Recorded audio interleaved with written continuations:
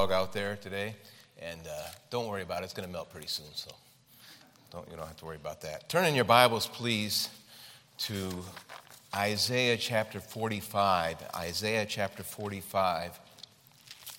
Isaiah chapter 45. I preach a message, being witnesses of salvation to the ends of the earth. Witnesses of salvation to the ends of the earth.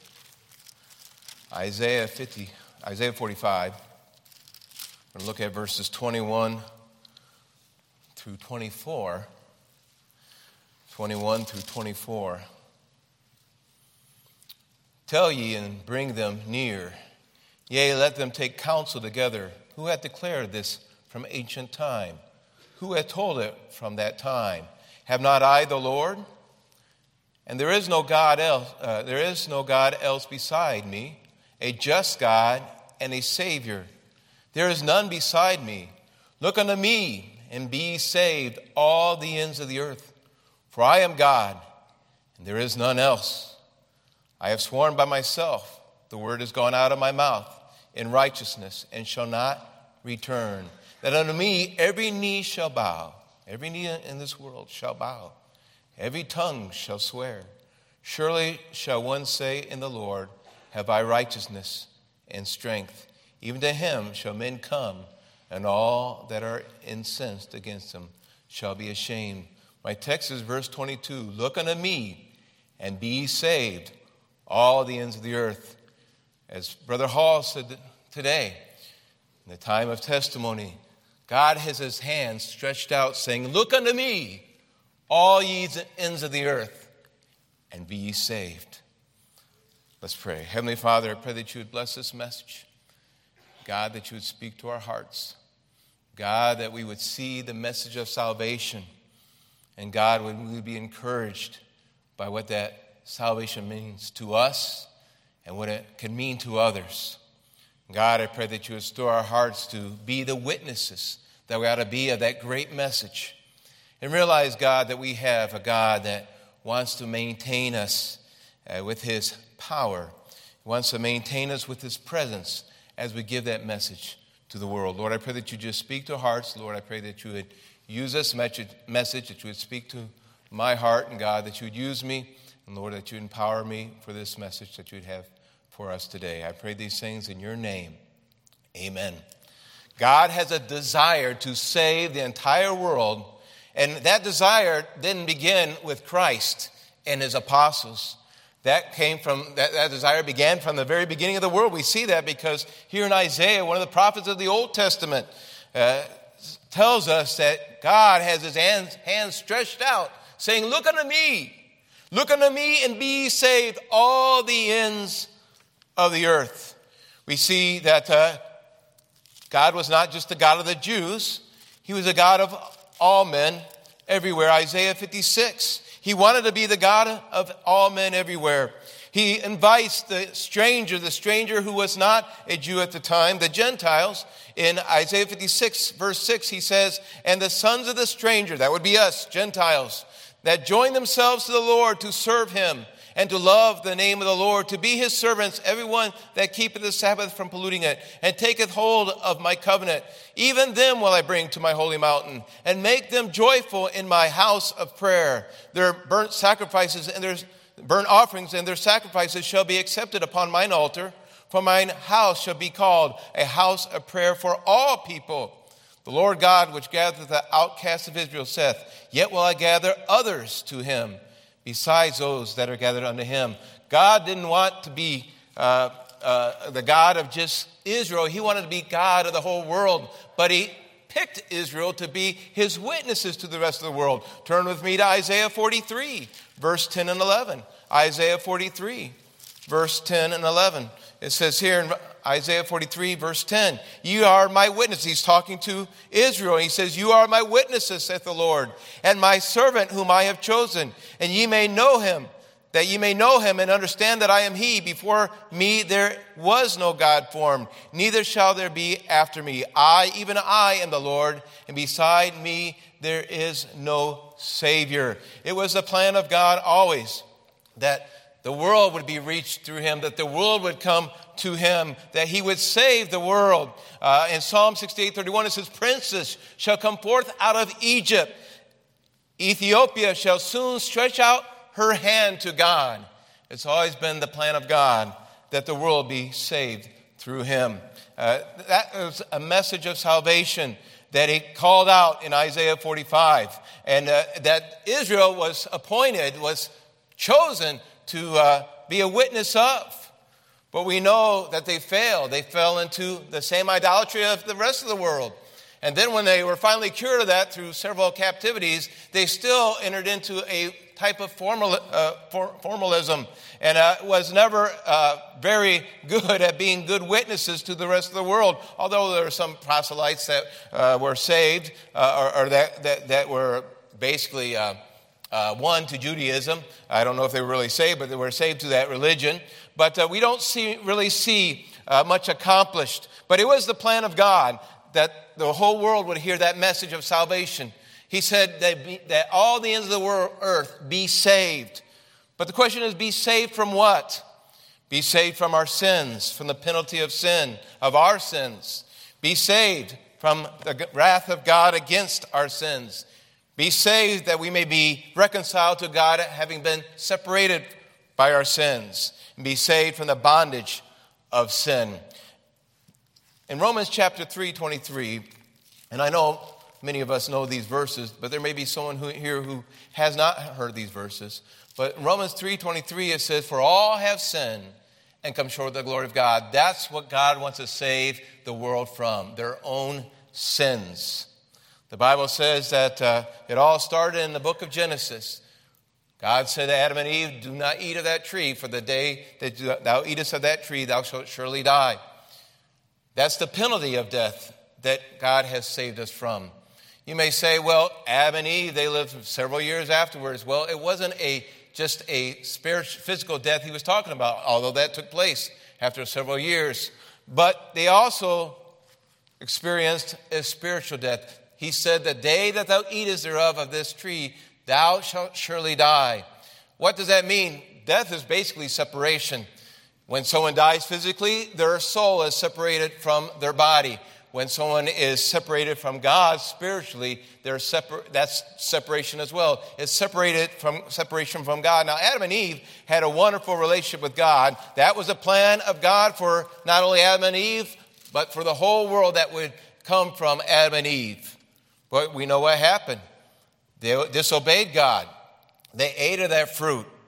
And the Bible says that although they had experienced such wonderful time with God, in the presence of God, fellowshipping with God, they walked in the cool of the day, the Bible says, with God. But that day, the day that they ate of that fruit, the Bible says that their eyes were opened in verse 7 of chapter 3 of Genesis, and they knew that they were naked. And they sewed fig leaves together and made themselves aprons. And they heard the voice of the Lord walking in the garden in the cool of the day to have fellowship with him once again. And Adam and his wife, for the first time ever, hid themselves from the presence of God amongst the trees of the garden. Because, why? Because sin has a way of separating us from God. Because we know in our heart, in the deep crevices of our heart, that God hates sin. They hid from the wrath of God. They hid from the penalty of death. They hid from God. And the Bible says in verse 9, the saddest words that are in the Bible, the Lord God called unto Adam and said unto them, "Where art thou?" For the first time, God had to say to Adam, "Where art thou?" Why? Because from that time on, Adam and his race, including us, have hid from God. We're separated from God because of our sin. And many times it's because we want to sin. All times it's because we want to sin more than we want God. That's why it says in Romans chapter 3. In Romans chapter 3, not only says that there is none righteous, no, not one. It says in verse 11, there is none that understandeth. There is none that seeketh after God. Oh, if all would seek after God, this church building would be filled all the way to the back, all the way up to the top. But we know mankind does not seek after God. They're seeking after many things today. Some of them are staying home to watch the international baseball championship that's going on around the world. I know my sons were watching it yesterday. All kinds of things that they're doing today because they know that they have sin that separates them from God, and they hide from God. That's what God came to save us from. It came to save us from his wrath. But God, as we heard today, loves us. Amen. John 3:16, John 3:16, I'm thinking in Spanish. For God so loved the world that he gave his only begotten Son.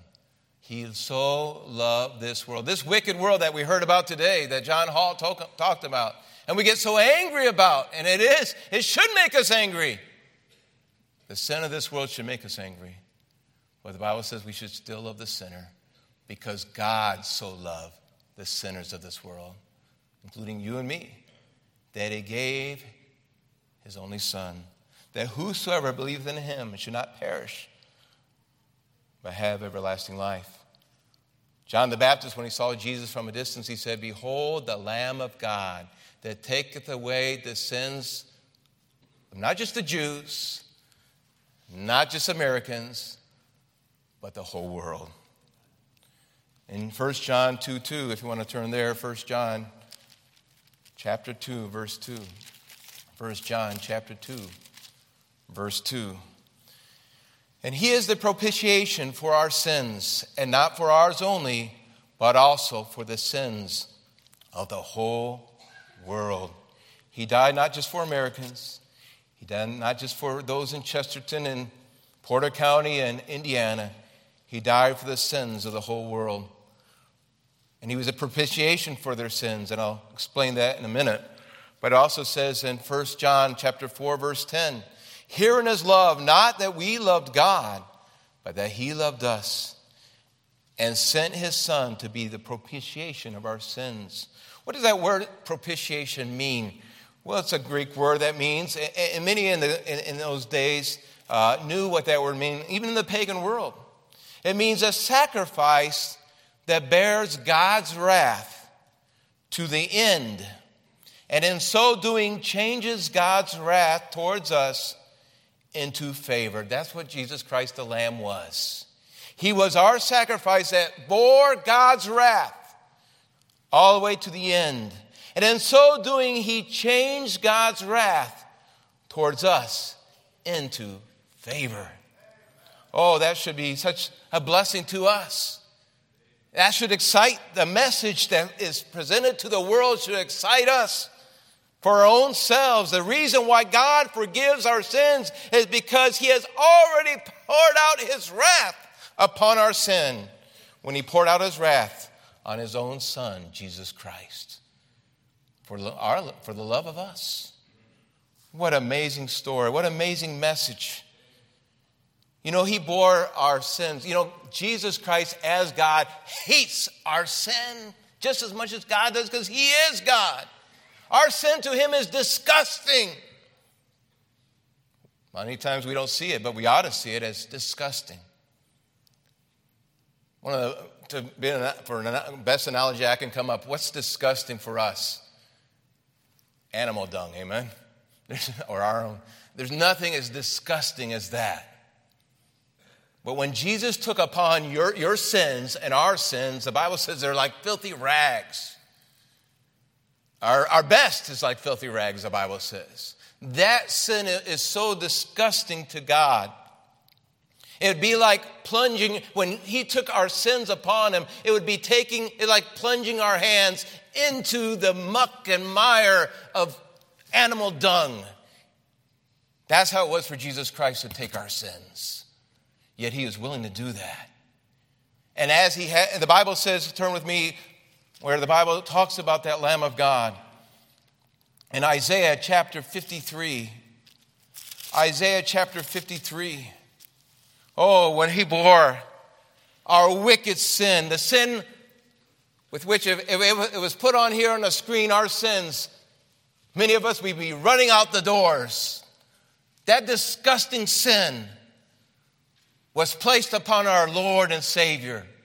He became our sin for us. He experienced all the guilt and disgust we have with ourselves when we sin. The Bible says in Isaiah 53:3 and verse 4, surely he hath borne our griefs and carried our sorrows, yet he did esteem him stricken, smitten of God, and afflicted. It was God that poured out his wrath upon his sin, that had his sin placed upon our sin on his Son. And his Son was wounded for our transgressions. He was bruised for our iniquities. Jesus Christ was bruised. That word bruise in the Greek, in the Hebrew, means to be torn to pieces, means to be, it's like you've seen hamburger, how it's ground into nothing. That's what happened to Jesus. Torn to pieces, his flesh. And it was for our iniquities. It was for your iniquities. The Bible says that he was wounded for your transgression and my transgression. Oh, we like sheep have gone astray. We have turned everyone to his own way. The Bible says God laid on him that vile iniquity upon us all. That disgusting, wicked sin. The disgusting, wicked sin that Brother John talked about, that we see around us and we read in the papers and we think, how awful is our country. All those wicked sins were placed upon God's Son.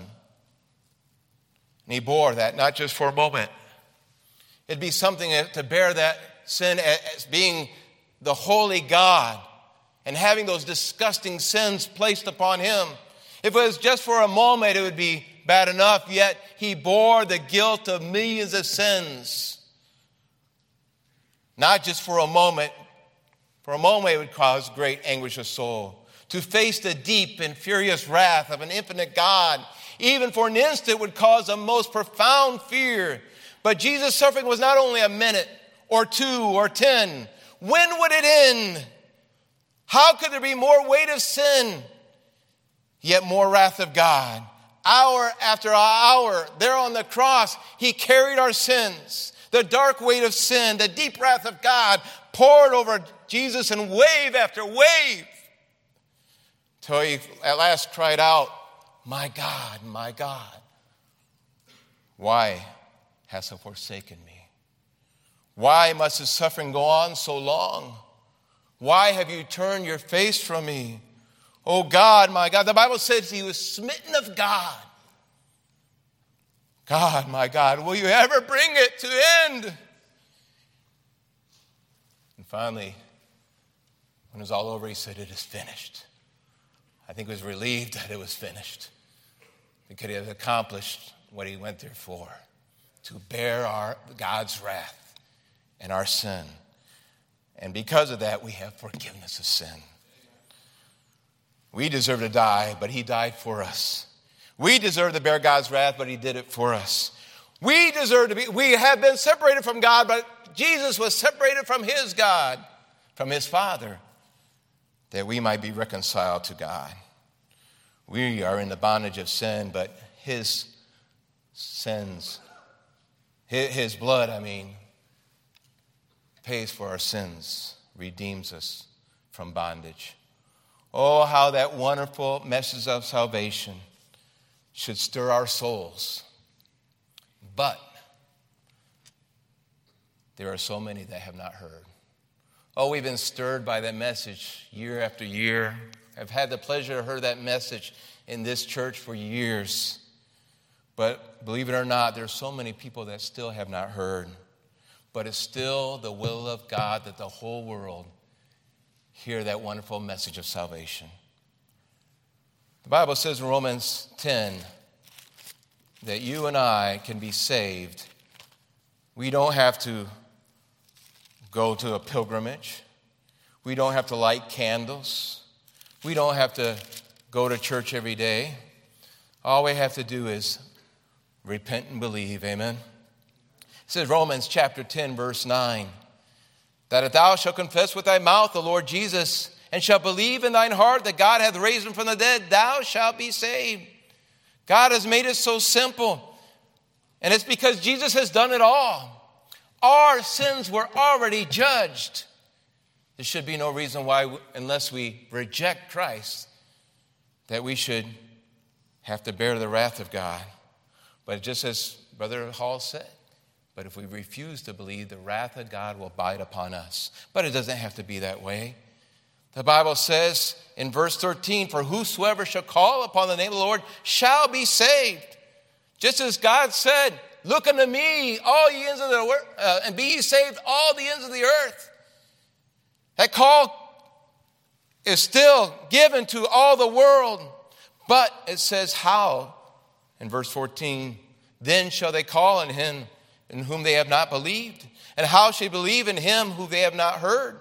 And how shall they hear without a preacher? It's common sense, isn't it? How is the rest of the world that God loves, for which God was a propitiation, for which he bore the wrath of this world, how shall they be saved if they haven't believed? And how will they believe if they haven't heard? You may think, obviously, everyone has heard the gospel. Well, don't think like an American, and maybe here everyone has. And I'm sure there's some people that still haven't here in America, but even more. Around the world, there are people that have never heard the gospel. Think in the Muslim world, they have heard the gospel. You think in many of those countries, in villages, in Hindu villages in India, that they've heard the gospel?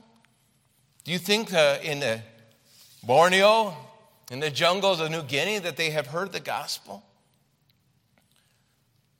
My prayer card that I give out says, but as it is written, to whom he was not spoken of, they shall see, and they that have not heard shall understand. And there are still those who have not heard, and there are those to which even though it seems incredible, there are those to which it has not been spoken of. And our job, and that's my second point, to be the witnesses to the ends of the earth. We have a message of salvation to the ends of the earth, and we have a mandate to be witnesses to the ends of the earth. Turn with me, please, to Isaiah 53. Back talking about that Lamb of God that was slain. Isaiah 53 says about that Lamb of God that was slain for the sins of the world. It says in verse 7, he was oppressed and he was afflicted, and yet he opened not his mouth. He is brought as a lamb to the slaughter, and as a sheep before his shearers is dumb, so he opened not his mouth. Then we can drop down to verse 10. Yet it pleased the Lord to bruise him. That means it was the will of God that he be bruised. It was the only way that we could be forgiven, that the wrath of God be poured upon him, that he took our sins and bore them. He hath put him to grief. When thou shalt make his soul an offering for sin, he shall see his seed. He shall prolong his days, and the pleasure of the Lord shall prosper in his hand. He shall see the travail of his soul, his son's soul, and shall be satisfied. And by his knowledge shall my righteous servant, that Lamb, justify many. For he shall bear their iniquities. Oh, he has borne the iniquities, but he did it so that he might see his seed. What's that talking about, seeing his seed? Turn with me, please, to Hebrews chapter 12, verse 2. Hebrews chapter 12, verse 2. Hebrews chapter 12, verse 2. Remember why Jesus died? Why would he go through that awful punishment? The Bible says in Hebrews chapter 12, verse 2. I hope that's what I said. It says, looking unto Jesus, the author and finisher of our faith, who for the joy that was set before him endured the cross, despising the shame of having that awful, wicked, disgusting sin, carrying it for us. The Bible says he did all that for the joy that was set before him. What was the joy? The joy was that seed that's spoken of in Isaiah. Children of God, adopted and regenerated because of Christ's sacrifice. From the time of his death till now, the millions that have been saved Someone has said that's the reward of his suffering. That people from every tongue, tribe, and nation would be saved throughout the whole world. That is the reward of his suffering. That is the joy that we ought to want to give God today. Amen? And how do we do that? By the mandate to be witnesses to the ends of the earth. Turn with me to Mark chapter 16, when Jesus rose from the dead and was about to ascend. He left these words, this mandate with the church. Matthew chapter 15, verse 16. It's well known by all of us. Go ye into all the world and preach the gospel to every creature. God wants every creature, every person in all the world to hear the gospel. But how shall they hear if there be not a preacher? The Bible also says in Luke chapter 24 that we ought to be witnesses. That's why he died. That was the purpose for his death. It says, thus it was written, and thus it behooved Christ to suffer and to rise from the dead the third day, and that repentance and remission of sins should be preached in his name among all nations, beginning at Jerusalem, and ye are witnesses of these things. He said, go and teach all nations, baptizing them in the name of the Father, Son, and the Holy Ghost. Oh, how should they hear if they're not preachers willing to go to all the world and preach the gospel? That's why he says in Acts chapter 1, verse 8, and ye shall receive power. After that, the Holy Ghost shall come upon you, and ye shall be witnesses to me. He says, both in Jerusalem and in Judea and Samaria and unto the uttermost parts of the earth. It's God's will. It's his mandate to the church that we be witnesses to our Jerusalem. You could say that would be Chesterton. To Judea, that would be the cities around us. Even Jesus said, let us go to the next towns that I may preach there also. Amen. I believe God, we're responsible as a church to reach LaPorte, right? To reach Gary, to reach the places around us, to make sure that they hear the gospel as well as Chesterton, that this county hears the gospel. Then we're responsible for the Samaria, which could be like the United States, what's a little bit further. And then even to the uttermost parts of the earth. And we see the church did that. Turn with me now. For a few years, they were just reaching the people of Jerusalem. The Bible says that they filled Jerusalem with the doctrine of Christ. And that was a good thing. But they stayed right there until they saw 3,000 saved, 5,000 saved. Some people said that there was as many as 25,000 people in the church of Jerusalem. But for years, they were just preaching in their Jerusalem. But then God had to bring a persecution to get them to leave Jerusalem. We see in Acts 8:1, and Saul was consenting unto his death. And at that time, there was a great persecution against the church that was at Jerusalem. And they were all scattered abroad throughout the regions of Judea and Samaria, except the apostles. Now remember that the pastoral leadership stayed in Jerusalem. It was the membership that went out scattered throughout the regions of Judea and Samaria. What did these members of this church do? They became witnesses. You know, preaching isn't just for the pastors, amen? Preaching is for all of us. We're all supposed to be witnesses. And they understood that, apparently, because the Bible says in verse 4, and when they that were scattered abroad went everywhere preaching the word. They went preaching the word. The Bible says that the word of God was preached in their Judea. The Bible says in verse 35, and all that dwelt at Lydda and Saron, there along the coast of the Mediterranean, saw him and turned to the Lord through the preaching of the word of God. The Bible says in Joppa, which was another city there in Judea along the coast, it says, and it was known throughout all Joppa, and many believed in the Lord. They started obeying the Great Commission. They weren't just concerned about their Jerusalem. They went to Judea, and then they even went to Samaria. Acts chapter 8. We see Philip running for his life from the persecution, but he can't keep what he has inside. That great message of salvation, that God bore our sins and forgave us of our sins, pouring out his wrath upon his Son that we might have forgiveness. That glorious message that I just preached about, he was in his heart, and he had to make sure others heard as well. And that's how we should feel as well, amen? Just like John Hall was saying. And the Bible says in Acts chapter 8 that when he came to Samaria, he couldn't hold that. He was just running from persecution, but he couldn't hold inside what he had there. And the Bible says in verse 5, Philip went down to the city of Samaria and preached Christ unto them. And good things happened. The Bible says in verse 8, there was joy in that city. Verse 12, and when they believed Philip preaching the things concerning the kingdom of God in the name of Jesus Christ, they were baptized, both men and women. And pretty soon in Judea and Samaria, churches were started. That's the natural result of people getting saved. It says in verse 31, and then had the churches rest throughout Judea and Galilee and Samaria, and were edified and walking in the fear of the Lord. People got saved in Judea, not just in Jerusalem, but in Judea, and then in Samaria, and then the Bible says that some even went to the othermost parts of the earth. The Bible says in verse 11. Chapter 11, Acts chapter 11. Go to verse 19.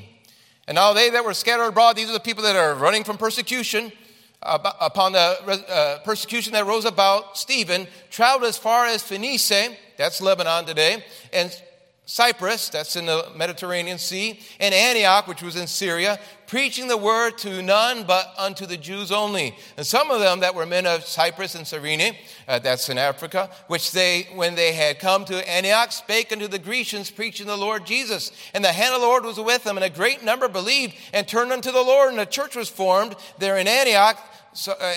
Hearing that there was a church formed there, in verse 22, the tidings of these saints came into the ears of the church that was in Jerusalem. They sent forth Barnabas that he should go into Antioch, and a church was established there. That's the mandate of this church, Fairhaven Baptist Church. Oh, yes, that we reached Chesterton, but then we reached this Judea around us, the county around us, amen? Wouldn't that be great if some churches were started right in this county or in LaPorte County and Lake County? From this church right here, amen? That would be a great blessing. You know, I think we could reach LaPorte a lot better if there was a church there, amen? Established by somebody out of this church and running a bus route. I'm glad we're running a bus route. But how much more could be accomplished, amen? In other parts. I think that happened in Chicago. We sent somebody to Chicago, amen? To evangelize that area, South Chicago. And now there's a church there. And now they're reaching their Jerusalem. But also reaching out. They had their missions program. They're also reaching out. That's what took this was once a product of mission work. A man named Pastor Schroeder in Illinois. He had a burden for Chesterton. And he had someone out of the church that went to Bible college, Dr. Roger Vogelin. And he came here. And look at this great church that was established. That's now reaching out, doing the same thing. That's what missions is all about. Reaching to Judea, then to Samaria. Think of Steve Boots. Amen. Called out of here. Went to evangelize a part of a city in Virginia. And now there's a church established there. I think of Pat Gordon and Greta Gordon, raised in this church. Went to the Bible college here. And then God called them to Zambia, to the uttermost parts of the earth. That's what missions is all about. That's the mandate given to Fairhaven Baptist Church. Well, that's what happened to Paul in Acts chapter 13. He's in Antioch. That's a church that was a missions church, and now it's an independent church. And they have their pastoral leadership. And they're ministering, the Bible says in verse 2, to the Lord and fast, and the Holy Ghost said, separate me, Barnabas and Saul, for the work wherein I have called them. And when they had fasted and prayed and laid their hands on them, they sent them away. What is our response to that? Well, before you say that's a task too much for us, yes, God, He has a message of salvation to the ends of the earth. And He has a mandate that we witness to the ends of the earth. But He also wants to maintain His presence with us to the ends of the earth. You may say, I don't think I could be a missionary. I don't think I could go and start a church on my own. And of course, you have to be called, and of course, you have to be approved by the church, like we saw on Thursday. But I believe there's a lot more that could be done if some people would listen to the call of God. I'm sure God wants this church to see more churches started in other parts of their Judea, other parts of their Samaria, and on to the uttermost parts of the earth. I know it was hard for me when God was calling me, and I said, I can't do it. I remember going forward and saying to God, and when I came to the altar in the missions conference and gave myself to the Lord, I quoted the scripture to him, faithful is God, faithful is he that has called you and also will do it. God, you're going to have to do it because I can't do it. I told my past, I think God's made a mistake, but I think he's called me to the mission field. But I had that idea that I can't do that, but then I realized God's grace is sufficient for me, amen? And God will maintain his presence to those that go to the end of the earth. He says, I will be with you, lo, I will be with you always, even to the ends of the world. The end of the world. He said that in Matthew 28. He said in Matthew 24 that you tarry, and I will give you power from on high. He said in Acts 1, you shall be witnesses after the Holy Ghost has come upon you. You shall receive power. We can be the witnesses we ought to be. So what should we do as a church member? Number one is pray, and we're going to finish with this. Pray. The Bible says in 2 Thessalonians chapter 3, quickly, 2 Thessalonians chapter 3. Finally, brethren, said the missionary to the church of Thessalonica, finally, brethren, pray for us that the word of the Lord may have free course. Pray that the word of God may have free course. I know that people are praying for us in Mexico City. Man, how God's blessed. I can't use that. I have to finish my prayer letter. Why is God blessing so much? I wonder, what is the reason why God has blessed? We're having a lady baptized today, a psychiatrist that works in the police department. She's going to get baptized today. Why does God bless? Because people are praying that the word of God may have free course. And that he may be delivered from unreasonable wicked men. That's happened several times to my wife and to me. I'm not going to go into the details. And for all men have not the faith. Pray for your missionaries. Give to your missionaries. Turn with me to 2 Corinthians chapter 10. 2 Corinthians chapter 10. Quickly, 2 Corinthians chapter 10. Paul's writing to the church of Corinth. Notice it's always commandments given to churches and members of the church. 2 Corinthians chapter 10, he says in verse 15, not boasting of things without our measure, that is, of other man's labors, but having hope when your faith is increased, when the faith of the church is increased, that ye shall be enlarged, that we missionaries shall be enlarged by you according to our rule abundantly. What does that mean, enlarged by you? Given the funds that is needed to be able to go out and do more, be given what is to be equipped, to be enlarged, to be able to go and be able to do more, to preach the gospel in the regions beyond you, and not to boast in other man's line of things made ready to our hand. And obviously the church in the Philippian church understood that. We're not going to look at it, but the Bible says that once and again, Paul received funds and goods for his necessities.